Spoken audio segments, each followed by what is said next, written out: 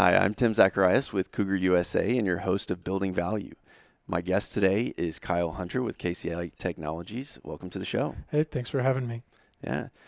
We have a really great episode planned for you today. Going to be talking about Kyle's background, a little bit about HVAC systems, how the air and water are impacted, especially at partial load conditions. And most importantly, we're going to be talking about some bourbon. On Building Value, we go behind the scenes at some of the most iconic buildings in Texas to showcase the incredible people that design, build, and maintain them and their impact on the community.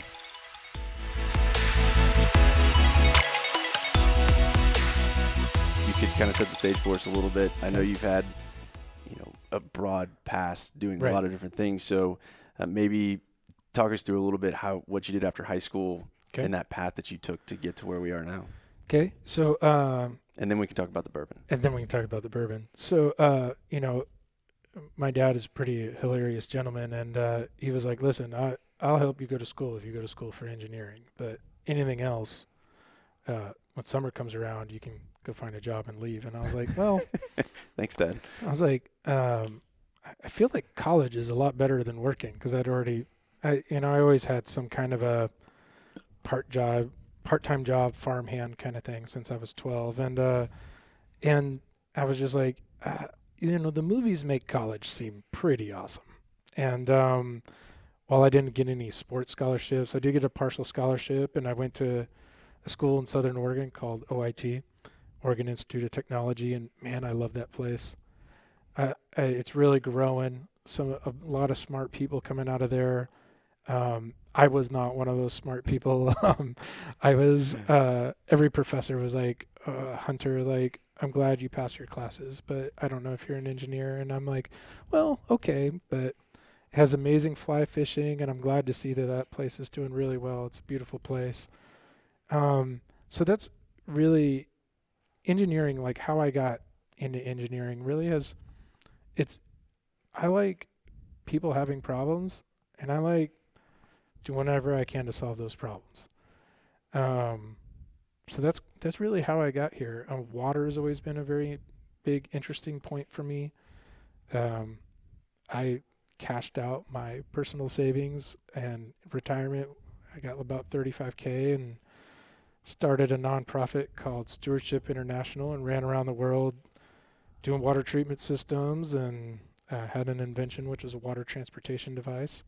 So sometimes, when the water's here and you want it there, you don't necessarily pump it. You put it in a ball and roll it. And that's what I did there. And because what I realized is the big need in developing country infrastructure was the fact that these Westerners were coming over with these mindsets and applying these strategies, these huge pump distributed water systems, and which is great when you have like law enforcement. But think if you have a community of 100 people and you have one well. Okay. And then, so if you have one well, all right, if somebody wanted to take over that water, if the meanest 3 people out of those 100 wanted to take over that water and make you pay them to use that water, there you go, you're done. So. And you don't think about that. Right.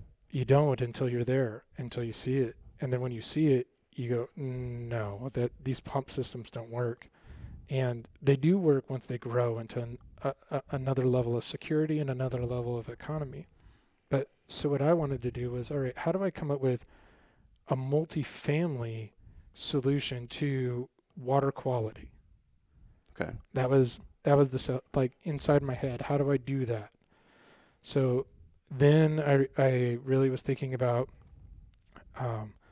wastewater and these dry composting toilets, and then I was really thinking about, okay, how do you do chlorinization of water in order to take out everything that's in it, really mainly the fecal matter contagion, and then okay, so then it's just this cascading learning process, and then I was like, all right, well, fetching water is women's work, and so you're like, well, all right, so you have these young women that they're walking miles, they're exposed, things are, they're vulnerable out there.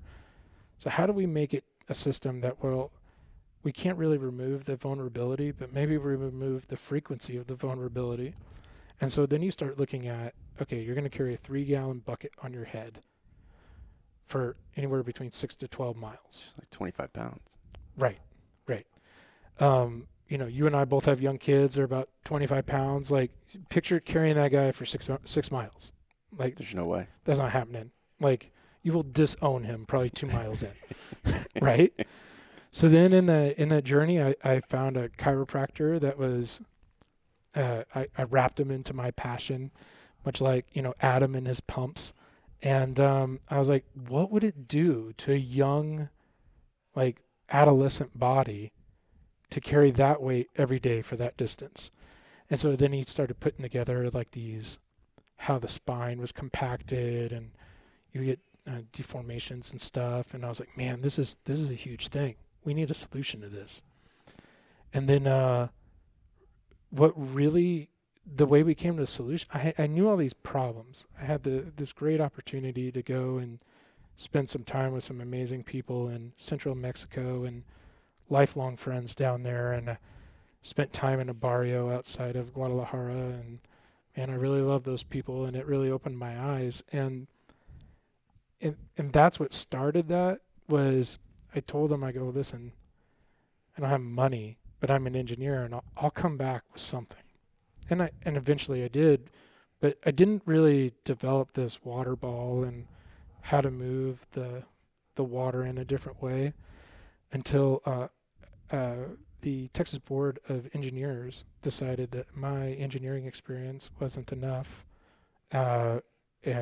because I didn't go to ME accredited school. I was at Mechanical Engineering Technology School, which was accredited in that.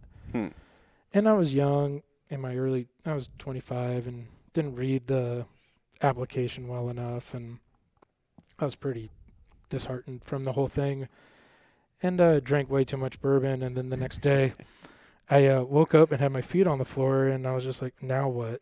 And then I came up with the idea of rolling water instead of carrying it, and used the world's 2 most common materials, and which is industrial materials, which is HDPE and PVC. Used PVC for the handles, and just made it happen. And then to make that happen, what I did is I stepped out of consulting engineering for 2 years, and I was a high school teacher at Lanier High School in Austin, Texas. And then during the summers, I'd run around the world doing these little systems.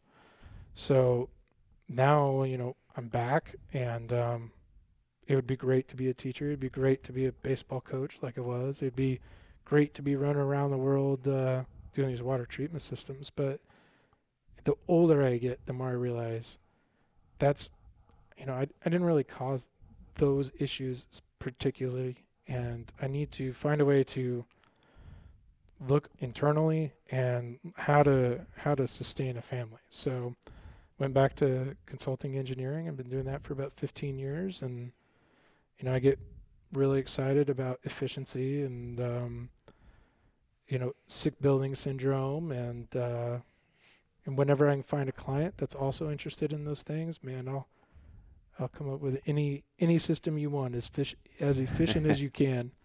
We'll make lead look like code minimum, but you got to find the finances to do it.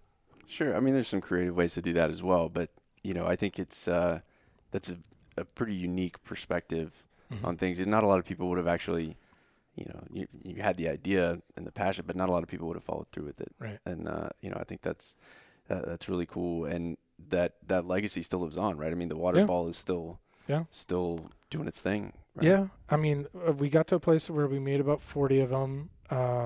They traveled the world. I got one in my garage, kind of as a reminder that maybe, because I almost died several times in dealing with all of this. I was in the most dangerous city in the world at the time, called City Soleil, outside of Port-au-Prince, Haiti. And that was 2 weeks after that earthquake. So just a lot of decisions that a single 20-year-old man can make, but not something that like a grown adult should be doing. Like, so yeah, it was a heck of a ride. Gave me a lot of perspective, Sure. a lot of gratitude for where I'm at. But just I couldn't have planned it, and I think that's why I'm drawn to people who genuinely have a passion. Like anything, like, and you know, like kind of talking to my wife right now. I'm like, even pumps, like just go all in. Sure. All in on pumps and let your enthusiasm feed my enthusiasm, and man, I'll take that enthusiasm to the next person. That's awesome. And you know, I'll bring up briefly just the Walk for Water that we're involved with. I think we talked about that a little bit, but that's a you know, an effort that Grundfos does in conjunction with Water Mission, and it's a cool fundraiser the way they do it, and they basically make you reenact that process. Cool. Of going to go walk for water, right? You know, I love the name because I'm like extremely literal when I come up with names for our products and things like that. I'm like, I could tell. Yeah, it's like this is not that's not my strong point, but it's great. And we took Mikey, my 6-year-old son, and he got a smaller bucket. Wow. But like you said, I mean, we made it about 500 feet with that bucket, and he kind of looks at me like, Dad, can you carry this? And just to be able to introduce that conversation about the gratitude, like you said, to be appreciative of where you're at, what we take for granted a lot right here, the ability to turn on the tap and have clean water, and to be able to kind of have that conversation, even at 6 years old, has been cool. So that typically in the fall, but we'll see this year if we're able to do it again. So no, I love those efforts. You know, the water quality is the #1 killer in the world of children under the age of 5, and I think adults over the age of like 55. And I love that. And anything that expands your mindset, any discussion that can expand your mindset, any nugget that you can learn from any situation in any human being is great. You know, one of my most favorite things was when I returned home once. I hadn't had a shower or running plumbing in 3 months, and I took that first hot shower. And I was just like, wow. It was kind of like it was like time warping, because it was like I was still in the mountains of Guatemala until I took that shower, and then I was back in Texas. It was crazy. Yeah, that's you know, I just can't even imagine going that long without some of those basic, you know, utilities, I guess. Right. And you know, it's a different world, and walking for water is great, and finding a way to engage that on any level and as frequently as possible. Those kind of like empathetic like practices to where you try to, you know, walk for water and walk in somebody else's shoes. Exactly. Man, there's nothing bad about that. Yeah, we definitely enjoyed that, and I'm hoping we get to do it this fall again. So, but here, let's drink to that. Okay, to water. Yeah. So, tell us about this bourbon. Okay, so this bourbon is the best bourbon you can get in the lower price range.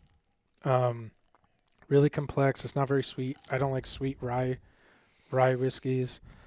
I used to be. I got introduced to Scotch by a priest that was a friend of mine, and a lot of great stories there. But then, I'm gonna need some explanation there. Right. Well, so like one instance, we were at a bar talking, and he ordered Macallan 12, and the bartender goes, he goes, "Ooh, ordering the good stuff for the father," and Father Jim just looked at him. He's like, "I don't need any of your lip. It's been a long day." And it's little nuggets like that. I am Catholic, and I've had a very blessed experience in being so, because I've had just all these positive interactions. And while I totally acknowledge that they aren't always positive. I do believe that, there's some good nuggets there. And he introduced me to Scotch, and then I started I was like, this is too expensive. I need something a little more in my price point. And then I was daydreaming about getting in shape, and I realized that bourbon is the best price point between alcohol content and calories. Okay. So then I was like, all right, well then it's almost like keto fad to be drinking bourbon. So I stepped into that about 5 years ago and really experiencing the different bourbons and stuff. And this is where I come as a lower bracket price point, real smooth, very complex, and not all that sweet. So that's why I brought it today. I like it. So this is the Long Branch. Mm-hmm. Yeah, this is the first time I've had it. I like it a lot. Good. I think I came across it when I was like watching Longmire and the TV show. Mm-hmm. And I was like, Long Branch, Longmire, it's got to be good. I don't know. I kind of I've always let life kind of steer me in the good and bad. So that's how I find these things. It's awesome. I like it. It's first bourbon tasting on Building Value. Yeah, right. And it's going to have to keep going. Right, especially if we can get sponsorship. I mean, we can do anything. Long Branch, feel free to reach out. Yeah, right. Yeah, Wild Turkey. There you go. So how did you said travel the world, decided to grow up. Is that how you ended up at KCI today? So for the most part it's just this ever-evolving maturity, right? I watched I was at the Astros playoff game a couple of years ago when they won the World Series, and it was against Boston, and it was the last game, and we won, and it was awesome. And these two guys got in a fight, and these older gentlemen were laughing, and they were just like, oh, they just don't have enough gray in their beard. And and for some weird reason at that moment, I finally started realizing what maturity even is. Like, what does that word mean to me? And KCI is being a consultant engineer is tough. The markets are up and down. I think it's we kind of get misrepresented as having a lot of control, and man, we don't. We're as much a victim to the market and how it responds as anyone else. And our teaming strategies have to be pretty on point. We got to know a lot of people, and you rise and fall in favor every day. So learning better how to manage that and how to grow in that is kind of how I ended up at KCI, and just trying to always do a quality project. Like engineers often, and I'm talking mainly about myself because I don't like to talk about other people, but I always would kind of sacrifice the relationship for the product as an engineer. Like It's like you have this quality that you're trying to go through and that you're trying to attain, and just anything to get there. Like, just let's do that. Anything to get there, because I thought that's all that mattered. And then you realize, man, the game's a lot more complex than that. Like, you could get there with the best product in the world, but if you don't have any of the relationships on the backside, you're never going to get that opportunity again, no matter how good the product is. Sure. Like, for example, people ask me, hey, why are you big on HTS and Texas Air Systems? And why aren't you big on Trane in Houston? People ask me that because as a consultant engineer, people get a little worried. They're like, here, are you flat specking this guy and whatever? And you're like, no. I mean, the product to me, the quality of the product to me is second tier to the level of a relationship that you're going to bring to the owner. I don't want the owner to spend 2 weeks finding your service guy. Like 2 days finding your service guy, fine. But you see that in across, management and companies and different industries, the sales reps and the contractors and everything. It's like, while the product is important, that relationship and that continued investment is everything. And when you start learning the game on that level, then you realize okay, everything's so interconnected. And I think that's the big jump in maturity and understanding that is how interconnected everything is. And when you understand that everything's interconnected, life changes a lot for you. Mm-hmm. So and for me, a lot of that just changed because of kids and because of a, supportive wife. And I'm no longer this rogue agent that just does whatever he wants. So, which I was very good at, just being, not necessarily being smart enough to make anything happen, but willing to sacrifice anything to make it happen, which is a destructive personality trait when you let it go untethered. So I'm glad I, for the most part, grew out of that a little bit. Yeah, a little bit of accountability and that sense of that you have, there's more that you're responsible for than just yourself. Definitely kind of forces that maturity to happen maybe a little bit faster than you're ready for. Yeah. So. Well, like the fact that if you died, like there's no, I mean, that would have a lot of impacts right now for me because I have a family.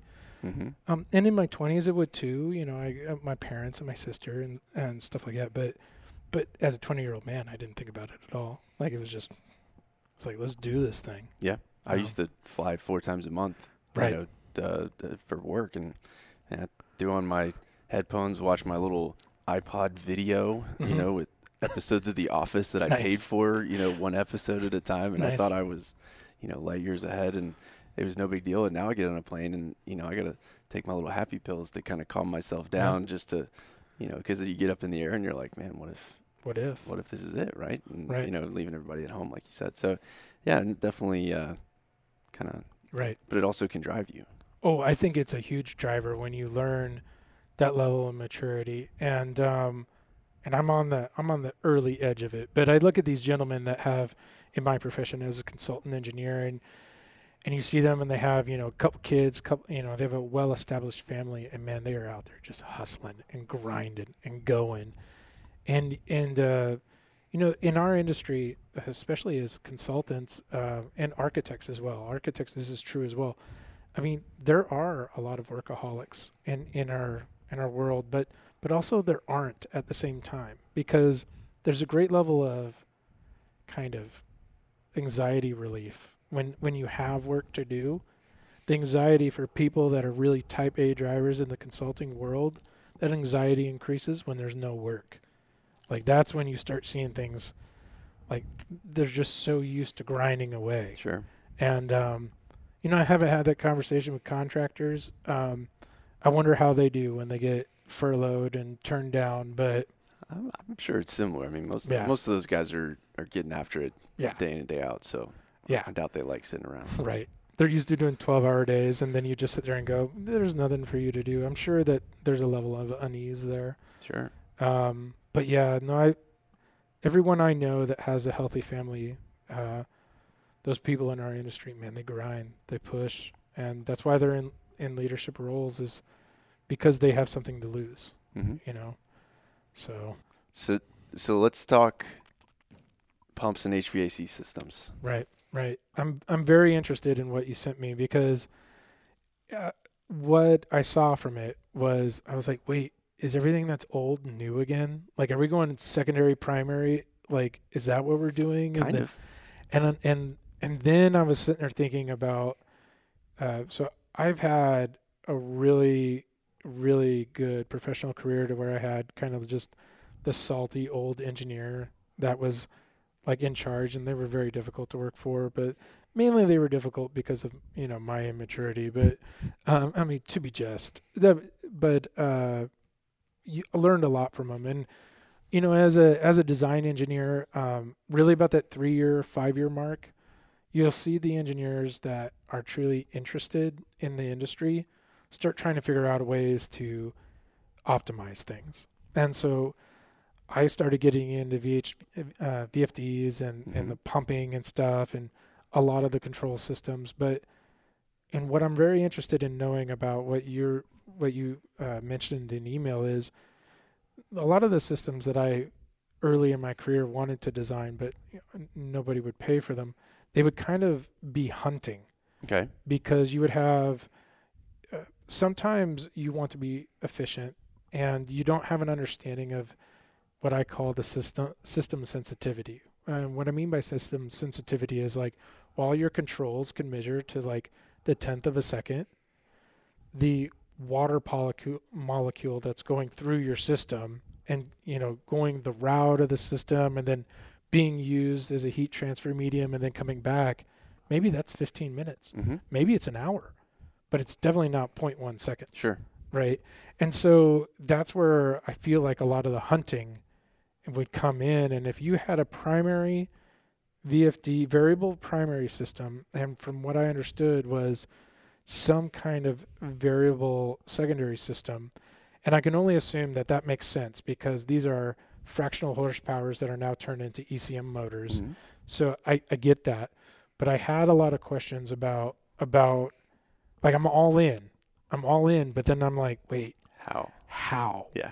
And then the other thing I was thinking, I was like, dude, how pissed off would I be if I had to walk around everywhere and change out a pump that's magically hung up somewhere and I don't have access to?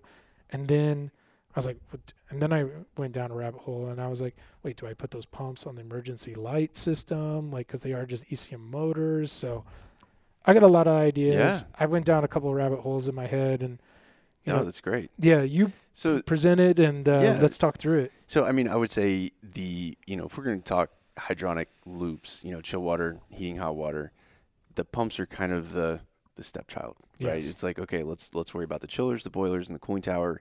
Mm-hmm. Let's get that, and then our air handlers, fan coil units, all that. Those are the big things, right? And then at the end of the day, they're like, okay, by the way, we need to move water to all of these things, right? And it's like, I don't really care how the water gets there. I just need to make sure I have enough of it, right? And so, and I get that. You look at on bid day the cost difference between these things, and it's like, okay, the pumps, let's throw those in there too, right?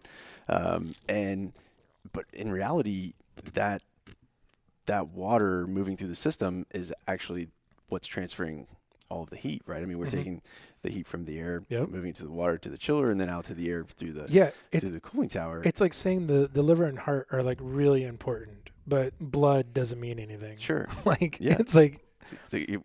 I love that comparison. We do that all the time. If we're looking at the building, the water is obviously the blood, and then the heart is the pump, and then the brain is the controls. Right. And so really where this kind of goes along that same line is that, you can put any pump in there and move it, right? And then, but you can only maybe control it to a certain point, depending on how you size that. And, where this conversation started with us was on the partial load conditions, right? Which in general, if we talk about how pumps or other equipment may be selected, in general is let's look at the worst case scenario and make sure we're covered for that. But if we're just choosing a single pump and our best efficiency point is at this condition that we may never see, we're always operating less than that. And I feel like you and Sarah did a great job explaining that. And I love data. I was a high school math teacher.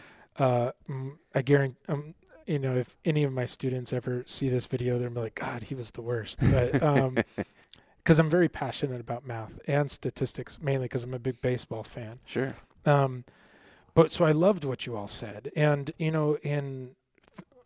I've seen a lot of design engineers take and size something exactly what you're talking about. They'll put it in a duplex system, but they would. I learned this a long time ago, and I stopped doing it a long time ago.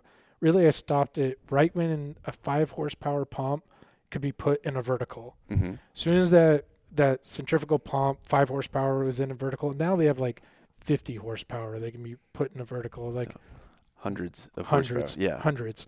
So now it's like not a thing because that's where the industry went. But as soon as I saw them take a 5 horsepower, I was like, now I'm done with the way things used to be, because what they would do is really as a design professional, all we're doing is we're calculating the maximum and minimum. Really, that's it. And that was fine in the 1970s. That is not fine now. We need to figure out something else. And when I realized that at about 5 years in, I was like, no, I'm going to do triplex systems. Sure. And then I stepped away from the 1780 and I stepped to triplex systems, the 3500. And the way I started doing triplex systems, which now after listening to you and Sarah, I might even go quadplex systems. And the reason why is when I did my triplex systems, and this is the same sequence I did on condenser water as well as the chilled water. But what I did is I said, okay, if I was at 80% of my design condition, okay, that needs to be satisfied by one pump. Okay. No, by two pumps. Okay. If I was 100% of my design condition, I'm going to get there by all three. Okay. And then what I said is I went to the chiller minimum. Okay. In order to keep that going. And I wanted one pump to be at about 35% capacity at the chiller minimum. Okay. Okay. So it's kind of, there's not really redundancy there. And the old engineers, what they would do is they would go one, that does the chiller minimum barely, and it does, and you'll get to that peak and you're fine. And then you have a redundant one. And I didn't believe in that. What I figured was if you lost your pump and you're in Houston, Texas, I was like, all right, if you lose a pump and you need redundancy, my system would give you redundancy to about an 80% capacity instead of 100% capacity redundancy. But the controls and the selections I was giving you were really intended at a 50% duty point. But now I'm listening to Sarah and everything, I'm like, well, maybe I'm not as aggressive. I need to be more aggressive with that and focus more on like the 25 to 35%. And then I'm really doing something. So, and we could go off on a tangent about temperature reset on condenser water loops, because here in Houston, Texas, if you have a condenser water loop and it doesn't do temperature reset, just give me a call. I'll make you money, because that's... Well, there's two ways to look at that. Yeah. Right? I mean, you could do the temperature reset, but you could also, at the partial load, drive the condenser water down if you're able to use multiple towers. Right. And increase the efficiency of the chiller. And that's, there's two different ways to look at it. And, okay, how much am I going to save by resetting on my tower versus improving my chiller efficiency? And where this all kind of ties back to that is with the designing the pump systems to that partial load, is being more efficient at the partial load with the pumps, which in turn will make the rest of the system potentially more efficient, depending on how those controls are Because ultimately we want to increase that delta T to the chiller. So let's not forget about this distributed pump system. Sure. Because I'm going to dive deep on this. Yeah. I'm going to get into this over here. Yeah, let's do it. Okay. I agree with you 100%. Like, what if instead of a temperature reset, we just drive the temperature down and now that energy is saved in the chiller? Yep. What if? So where I come with that is I want to see a system, and I haven't seen this system yet, a water-to-wire full efficiency calculation to where I take my chilled water evaporator side and then I take my condenser water side and I put those on metered panels. Okay. So think of a controls dashboard, okay? Now I'm seeing the power from each pump system, power from the chiller, power from the cooling tower, and I have all of that.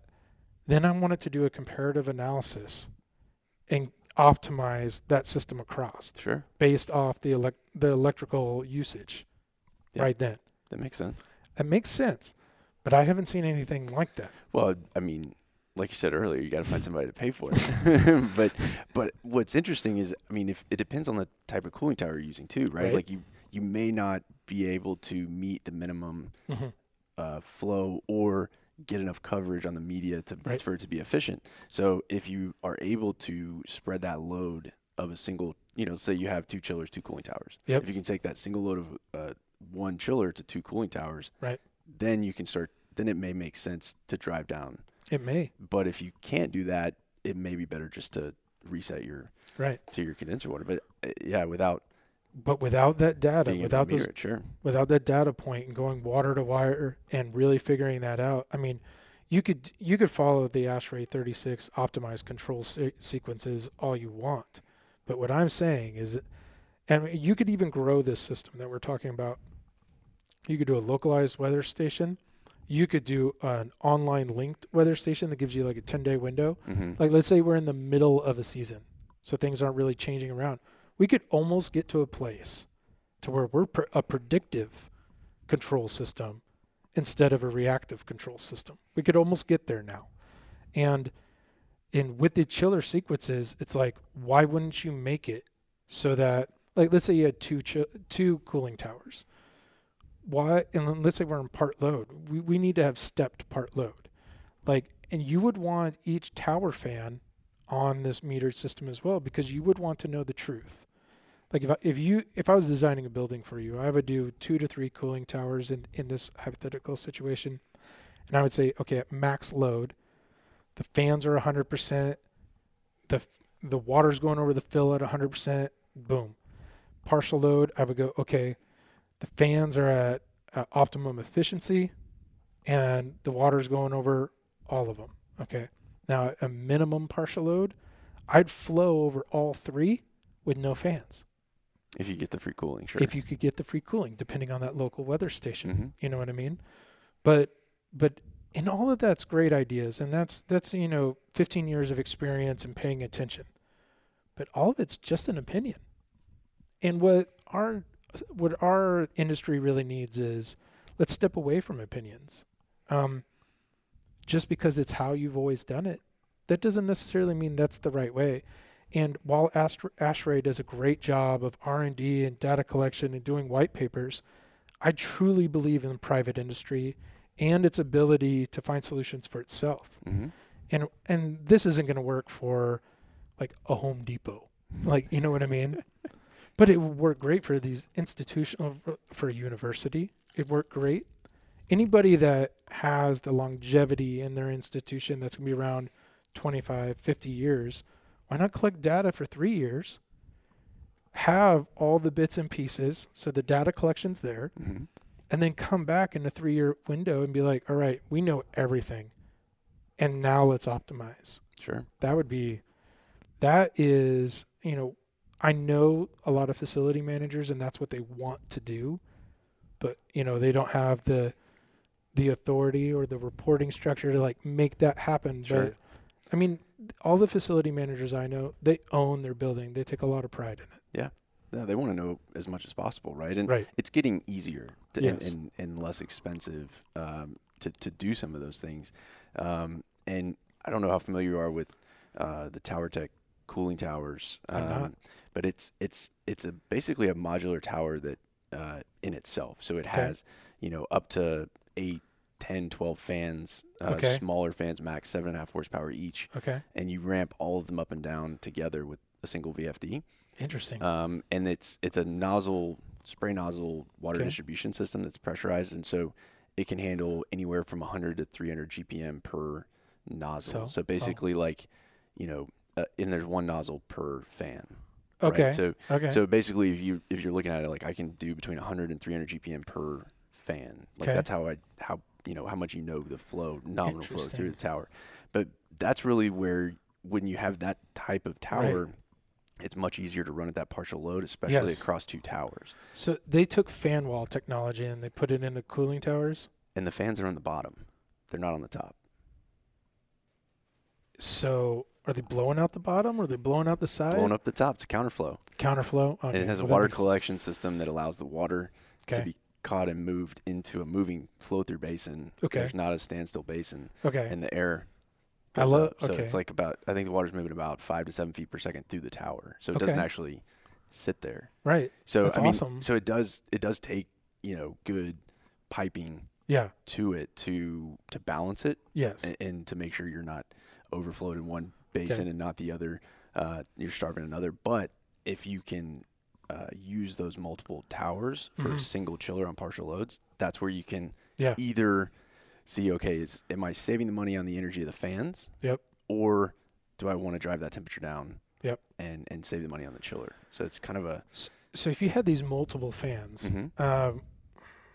Back to this system sensitivity Sure. conversation, how many pumps would you have there? Because if a traditional HVAC system is operating at 25%, per what Sarah said, and I haven't looked at her data, I haven't had the time, but she's highly reputable, so Sure. I just believe her. She's smarter than I am, so I go from there. Definitely smarter than I am. But But if we have that, and let's say a normal system is this cooling tower and this chiller, and we used to be a duplex system, but now we have this crazy cooling tower and this distributed system that you're talking about. How does that impact the number of pumps and this pump selection? Sure. I mean, you can still do conventional pumps with the TowerTech tower. So you would just need to run as many pumps as you want the flow. So it would still, let's say you have traditional condenser water pumps. You have one condenser water pump per chiller. Okay. But you would have motorized valves on the inlets of the towers to whether or not you're flowing through both or not, right? Yes. So your condenser water pump's still interlocked with your chillers, Okay. but you could, just like where we were going with the pump conversation, is designed to that lower flow condition and then add multiple pumps to get to that redundancy that you want at the full load. You'd have to have different controls to be able to either control that against, flow or the differential pressure. I mean, really, you're looking for the flow to maintain the proper flow through there. And I think condenser water pumps, a lot of those may get overlooked for the balancing. Yeah. And it becomes critical with the TowerTech because you don't want to pull too much on the basin because there's just not as much margin for error. So if you're over pumping, you can draw that basin down, introduce air into the system. Okay. But if you're balancing those with flow, especially using VFDs, that's another place. You go out and you don't want to see a condenser water pump, crank down with a valve to balance it. But yeah, I mean, there's multiple ways to attack the pumping on the condenser water side that are still, relatively simple. Yeah. My concern is just, like things are easy when one thing is constant and one thing's varying, and things get crazy when both things are varying. Sure. And with that many fans, I've never even looked into that system. And with that many fans, maybe you can put me at ease when we talk about all these pumps out there instead of control valves. Yeah, happy to dive deep into the TowerTech whenever you would like to do that. So if we, but ultimately, the water doesn't know how many fans, but if you lose a fan, you lose just a fraction of the capability, right? But you still have the free cooling there. So if we move back onto the chill water side for the distributed pumping, let's say you have a typical variable primary system. We're going to have our probably large chill water pumps size, like you said, redundant for the chiller on a VFD, looking at differential pressure, maybe proportional pressure for the whole loop. And then, out at all of the devices, your air handlers, fan coil units, anything else, you're going to have a control valve and probably a flow balancing valve. So the control valve on the inlet, flow balancing on the outlet. Yep. And that is to, as long as that unit is running, you're going to maintain that constant flow through the device, right? Yeah. So in order for that to work, the chill water pumps have to generate all the pressure for the system. Right. And then for the control valve to work, it has to have that differential. So it's going to be reducing that pressure. So, I mean, it's an energy using device, right? Yeah. So with the distributed pumping, basically you're taking anything that was a control valve and replacing it with a smart pump, an ECM pump. Okay. And you can do that and leave the existing control system in place. Okay. So literally that control system can just send that signal to the pump instead of the control valve. So it's just ramping a pump up and down rather than opening and closing the control zone. And then it has, like the Magnet 3 specifically has a flow limit feature in it. So if you say, I want to flow no more than 7 GPM or 2.5 GPM, whatever it is, through this fan coil unit, then it will limit it so you don't have to have the flow control valve as well. So then does it do a minimum and maximum and then like a 4 to 20 linear regression to figure out, where you're at, or is it precise enough to sit there and you're calculating off leaving air temperature? So yes to all of it, potentially. Depends on how you want to do it. So it does have a minimum speed, and it would be enabled and disabled by either the control system or that unit. If it's that unit's running and it needs water, it would enable the pump and then it would run. So you can either have that external control signal from building automation that's looking at the external or the air temperature, and it can send that 4 to 20 or 0 to 10 signal Yeah. and ramp it up and down, or it has built-in differential pressure and temperature transmitters in it. So you could look Okay. at the, or you can bring in an external sensor for temperature. So if you wanted to look at leaving air temperature or leaving water temperature, you could index against those, Okay. and it can control to that. Okay. So there's a lot of different ways that you can do that. Okay. You can also, like on a fan coil, you could also do it on differential pressure, proportional pressure, any of those control modes all built in to it. But the simplest way to do it is literally leave the control system as it is and just have it control the pump instead of a valve. And so what that does, it does a couple of things. One is now you're distributing out the load of the pumping to all of these smaller pumps. So your primary pumps can become much smaller. They're Well, yeah, actually you would not take the coil drop out of the primary pump. You would take that the run, return pipe, the everything. return pipe. Okay. But with the primary, but with this primary system, for lack of a better word, with this primary piping system kind of behave more like a reservoir? Like, would it be smarter to make it flow slower and a little, like, not reduce the pipe size? And really what you're using the VFD for is just like a final tuning of the system. And then you have all these quick hits off these little pumps kind of behaving. Sure. So you're going to have a bypass, Well, of course, in yes. the in the plant from the Yeah. supply to the return, and that's where the excess is going to Yeah. return. And so there's kind of two different parts of control, right? Like, so all the distributed pumps can do just what we said, and then you could take the existing primary pumps and just ramp them down, Okay. right? Or you can replace the existing primary controls with, like for this instance, the Grundfos controller. And what it does is it looks at first differential across the chiller to make sure we're satisfying minimum flow across the chiller. And then as long as that's satisfied, then it starts to look at 4 temperature sensors on the bypass. Okay, before and after the bypass on both the supply and the return. Okay. And basically Interesting. looking at those, it can know if the system is balanced or if the supply is bleeding to the return or if the return is bleeding to the supply. Okay. And depending on which of those is happening, it's going to ramp the pumps up and down. Okay. Right? So if the supply is bleeding into the return, then we can slow the pumps down Okay. to balance it back out. If the return's bleeding into the supply, then we need to ramp the pumps up, the primary pumps up. Okay. And so what they've seen in the trials on this is that just replacing the control valves with the smart pumps, they slowed down the primary pumps, but it was still the same primary pumps they had, was, I think it was 32% energy savings. And then they estimated over 50% when they would switch the primary pumps to this controls. But and I totally believe it. And here's why I believe it is because on the air side we have a very similar system.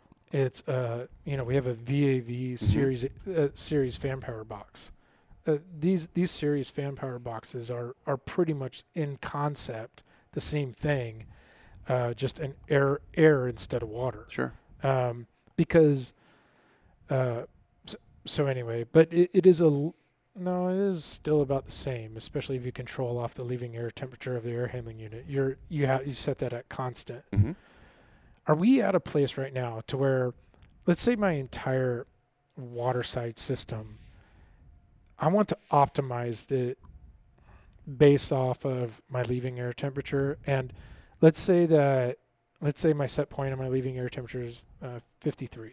Okay.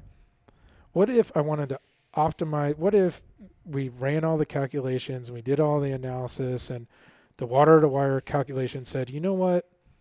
Driving this leaving air temperature colder right now actually saves us money.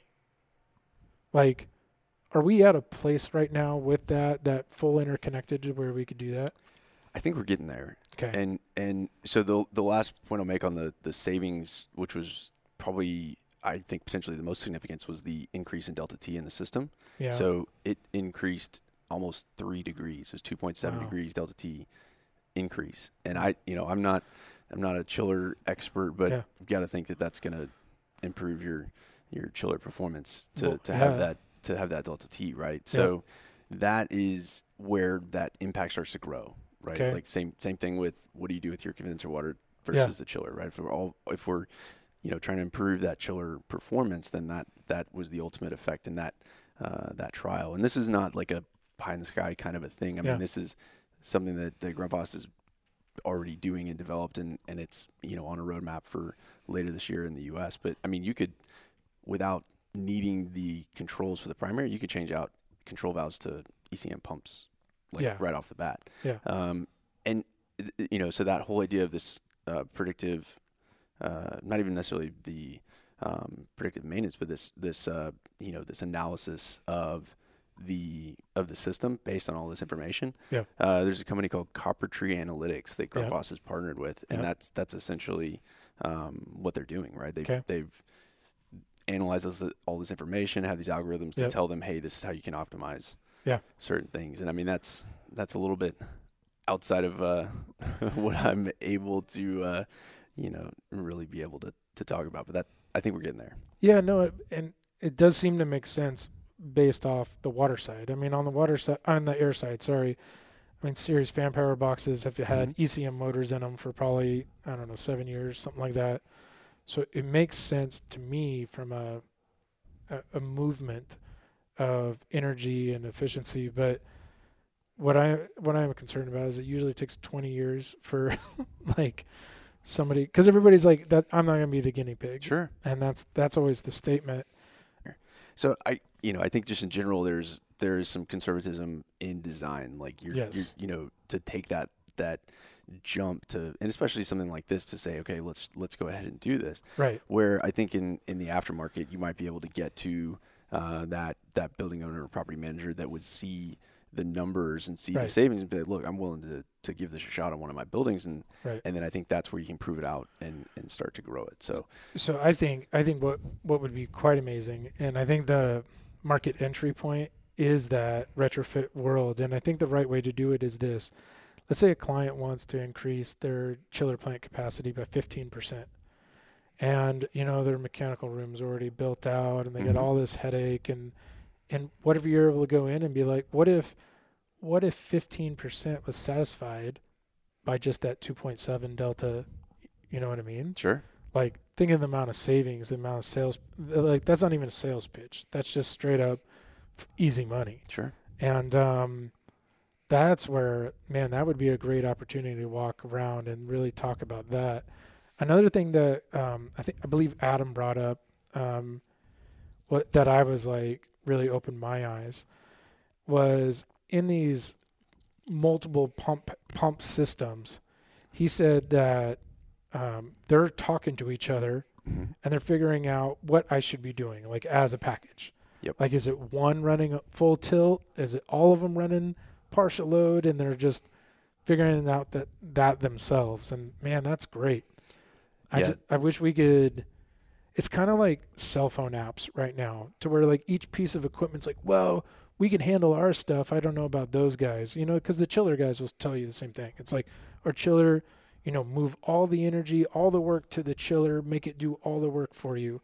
And then depending on the different, the chiller type, is like, no, oversize the chiller and make it run part load. And you're just like, and you get lost in all these different apps. I'm going to call them apps because that's where we are right now. And so like the cooling tower is like, I can make my stuff the most efficient. And then the chiller guy goes, I make my stuff the most efficient. And the pumps, obviously, y'all can do that too. But what I'm wondering is, where are we going to get to this water-to-wire concept? And now we're tying all these apps actually together. Because, listen, the controls isn't actual programming. We need it to get to the place where it is actual open data that we are, really diving into and understanding. We need to get there. I mean, I think one of the biggest in the past, one of the biggest issues was really, like large companies having proprietary information and proprietary controls. And I'm of the opinion that if you had an actual control system that was actually programmed and actually looking at data, I mean, I could probably go to like 2009 IECC. You give me that equipment with a control system that's actually paying attention, and I will beat out a 2015 IECC design system. Like, let's know how the building's behaving. Sure. And then operate and optimize from there. Yeah, it's going to be interesting to see how that all plays out because, I think when you look at a company like Grundfos where they build the pumps, they build Right. the VFDs, they build the controls, they're going to be able to control that piece of equipment Right. best, right? And the chiller guys are going to be the same with their Right. chiller, right? However long experience they have controlling that piece of equipment. Yeah. But to have that bigger picture, like you said, to say, okay, Right. what's actually happening in the system, Right. and how should I tell each piece of equipment where they need to be? Right. And I think that's that, whether it's Carpentry or anybody else out there doing those, Yep. that predictive analysis or whatever you want to call it, I think that's where you're going to be able to tie it all together. And, Correct. instead of having, you'll have that folder on your phone that has all those apps, but you Yeah. just have to go to this one to Right. optimize it. It's like this industry has always been a lot of tribes. Like I'm the boiler tribe, you're the pump tribe, I'm the chiller tribe. We need to start like nation building. Like I don't know how to get everybody in line and start nation building. And whoever wants to put that together and actually get everybody in line and actually put that higher level of analytics over the top, man, I tell you, that'd be a good investment. Because what we also need to do with that is in these facility condition assessments, we need to take that to that higher level as well. You have the different disciplines going out and the different trades going out and looking at things, and all these facility managers really need a prioritization of what does need to be changed. But this concept of inventory management is something that people are really started really stepping into. But like as a manufacturer, I mean, Grundfos is ISO 9001, and that's a chain of custody supply chain management platform that says all these little boxes were checked. And it's like, why not take that to our industry, that concept, and really take it to the industry of managing equipment, having records and logs on when they're maintained, how they're operating. And I mean, think of how, you could get to a place to where your filters automatically are purchased. Mm-hmm. Like you could write a web crawler that went and looked at your filters, did a price differential, and then was like, all right, and then order from that person. We could be there. It's there. It happens, and like I said, it's still siloed, right? Like Right. so the IntelliHot, the water heaters, they have the Telecare that monitors the system, and when those parts get to a certain Cool. percentage of service life, boom, here come the replacement parts. Nice. And that's it's built in to their system, and it's because it's reading all of these systems all over the U.S. and aggregating the data and knowing when these things are going to get worn out. Yep. And there you go. Well, and I know people are thinking about it. I mean, Sure. like 5 years ago, or I don't know. I forget, when you have kids, I swear to God, I used to have a really good memory, but I've started saying the other day because I just don't remember how much time has passed. But I mean, IBM Watson, there was that commercial the other day, and the elevator repairman shows up at the front desk. He's like, I'm here to fix the elevator. And front desk guy is like, the elevator's fine. What's going on? And it's because Watson told him that something was, there was a high probability that this component was going to break soon and needed service. And, most of the facility managers that I talk to, they feel like they're understaffed and underfunded. And a great pivot from the mindset of I don't have what I need is the automation and utilizing data to get back to a place to where you feel like you're in control of your facility and it's back to yours and this is a great place to be. Yeah. So like you said, comes down to getting somebody to pay for it. Getting someone to pay for it. Right now is going to be even more of a challenge. Right. But what's interesting is that there's been some programs that have been out for a while that facilitate exactly this type of capital upgrades. Right. So have you heard of PACE? Yes. Property Assessed Clean Energy. So yep. I mean that is an unbelievable tool that is out there to be taken advantage of for this exact anything that can reduce water or energy in a building. Yep.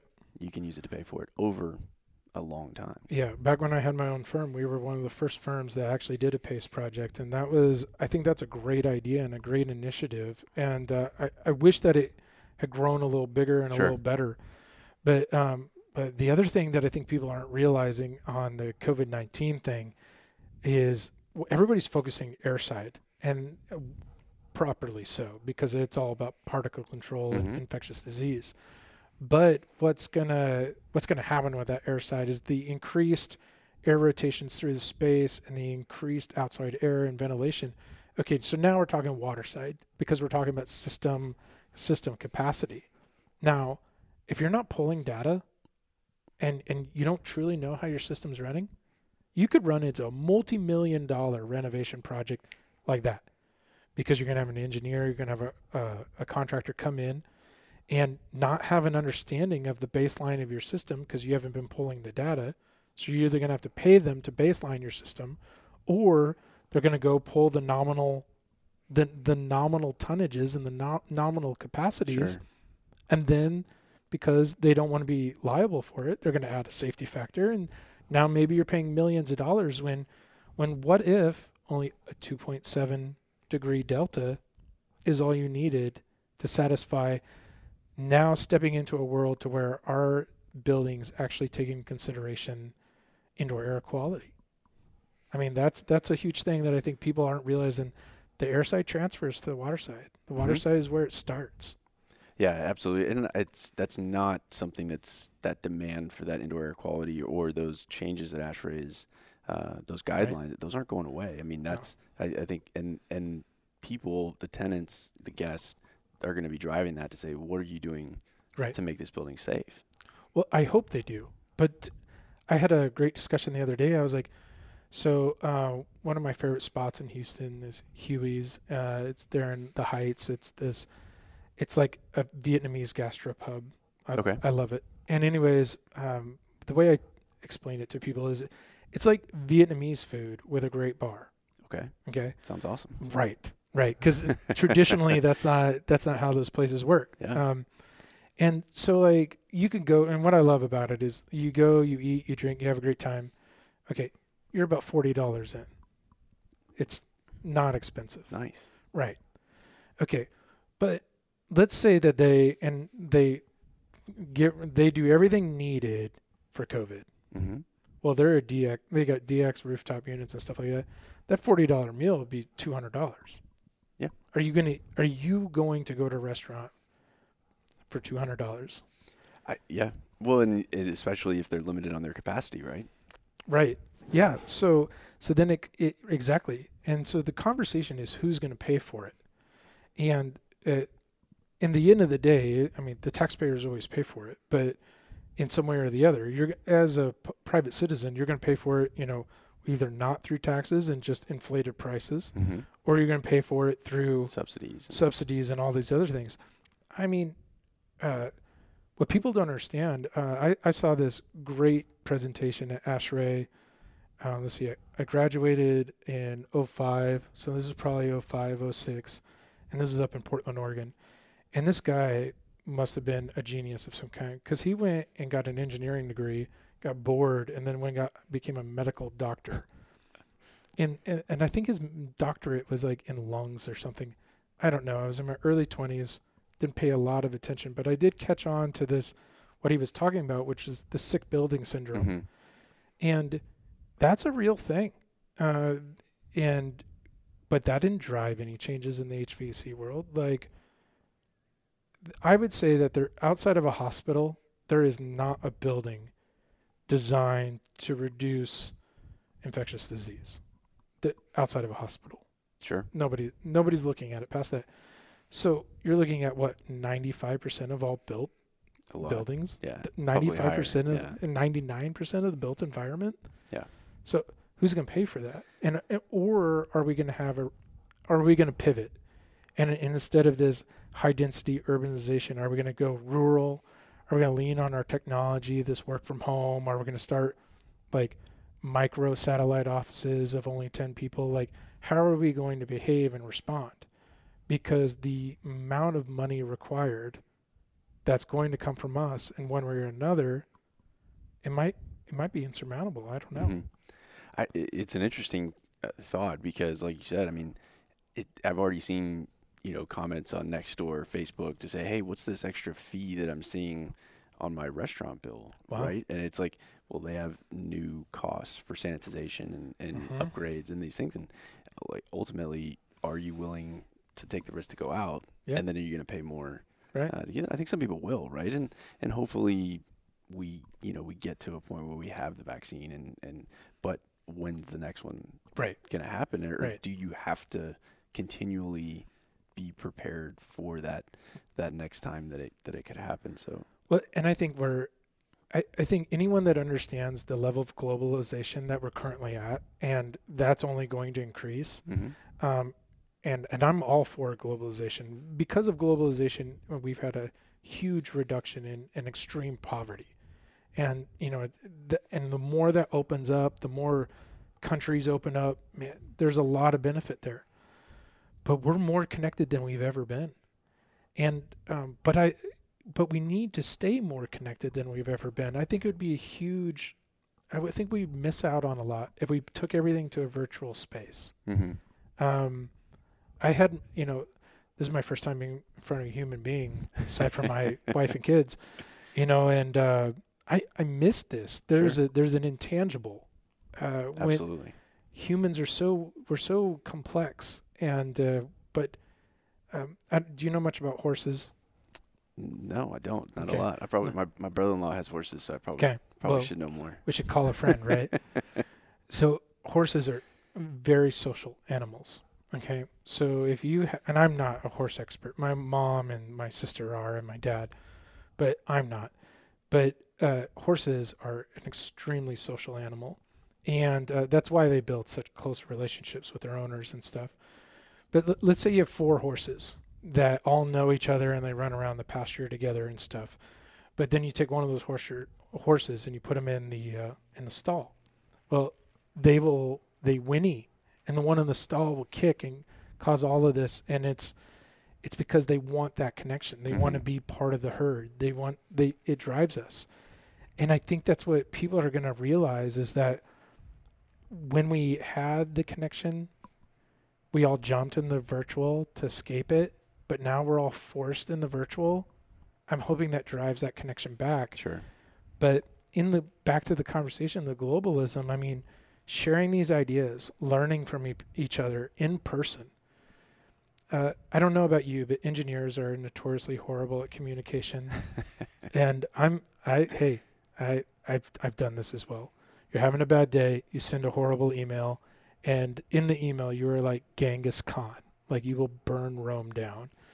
But if you were in face-to-face with those human beings, you're not going to go to that level. Sure. You went to that level because you're staring at a box. You're Sure. staring at a computer. And that's why I think this globalism needs to increase. And if we look at it as restricting that as our solution to the pandemic, we're really missing out on things we just don't know. We don't know what it will inspire. Sure. Being around other human beings. So I love the idea of the ruralization and getting these ghost towns back and rejuvenated. Like up in Oregon, these lumber towns that, the lumber industry dried up, and, they're little ghost towns. And then, I mean, think of what it would do for Texas. Think of what it would do for the land-based oil right now, and getting, instead of 6 million people living in Houston and like roughly 4 million people in DFW, what if we had a whole bunch of these communities at like 100,000 people? And would we actually develop community again? Yeah. I don't know.